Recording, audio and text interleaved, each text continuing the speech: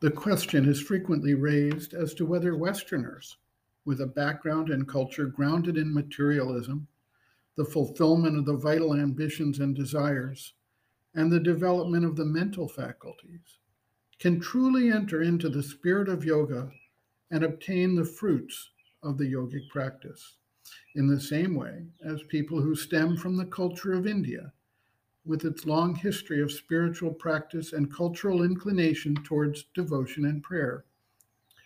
There are numerous questions that arise from such an inquiry, and Sri Aurobindo takes them up systematically. If one disregards the differences of specific practices and names, one can see that in the mystical traditions of the West, there are clearly practices and spiritual developments that very closely mirror the lines of yoga developed in the East.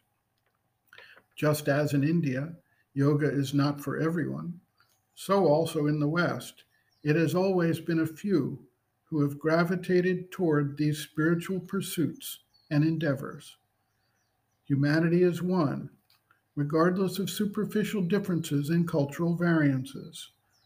The basic capacities, drives, needs, and evolutionary pressures are similar for all of humanity.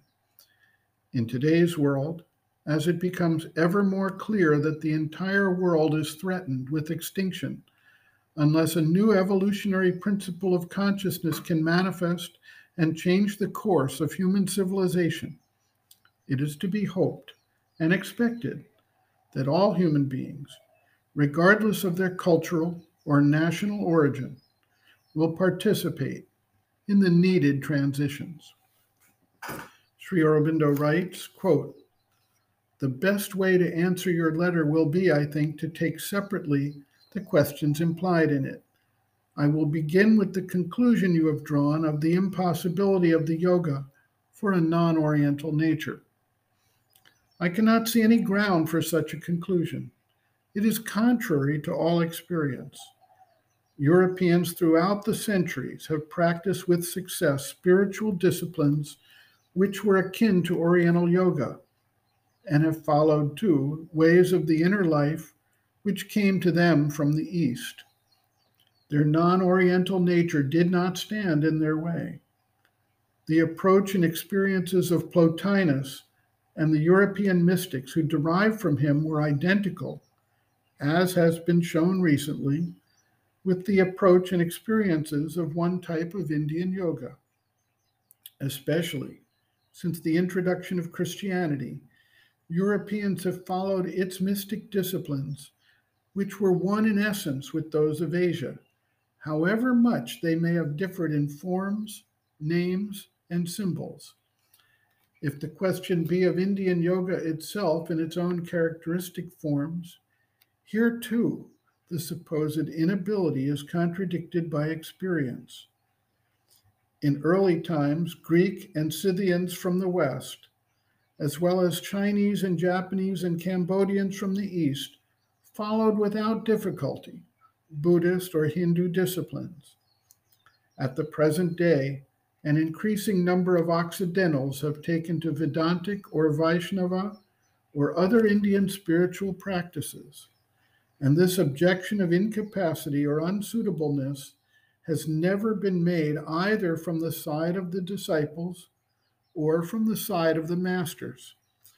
I do not see either why there should be any such unbridgeable gulf, for there is no essential difference between the spiritual life in the East and the spiritual life in the West. What difference there is has always been of names, forms, and symbols, or else of the emphasis laid on one special aim or another, or on one side or another of psychological experience. Even here, differences are often alleged which do not exist, or else are not so great as they appear. I have seen it alleged by a Christian writer who does not seem to share your friend Angus's objection to these scholastic small distinctions, that Hindu spiritual thought and life acknowledged or followed after only the transcendent, and neglected the immanent divinity, while Christianity gave due place to both aspects.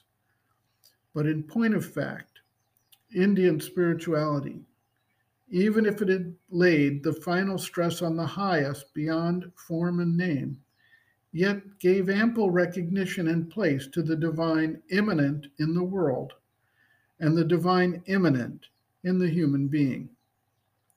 Indian spirituality has, it is true, a wider and more minute knowledge behind it. It has followed hundreds of different paths, admitted every kind of approach to the divine, and has thus been able to enter into fields which are outside the less ample scope of Occidental practice. But that makes no difference to the essentials, and it is the essentials alone that matter. End quote. Reference, Sri Aurobindo, Integral Yoga, Sri Aurobindo's Teaching and Method of Practice, Chapter 12, Other Aspects of Sri Aurobindo's Teaching and Method of Practice, Westerners and Indian Yoga, pages 365 to 370.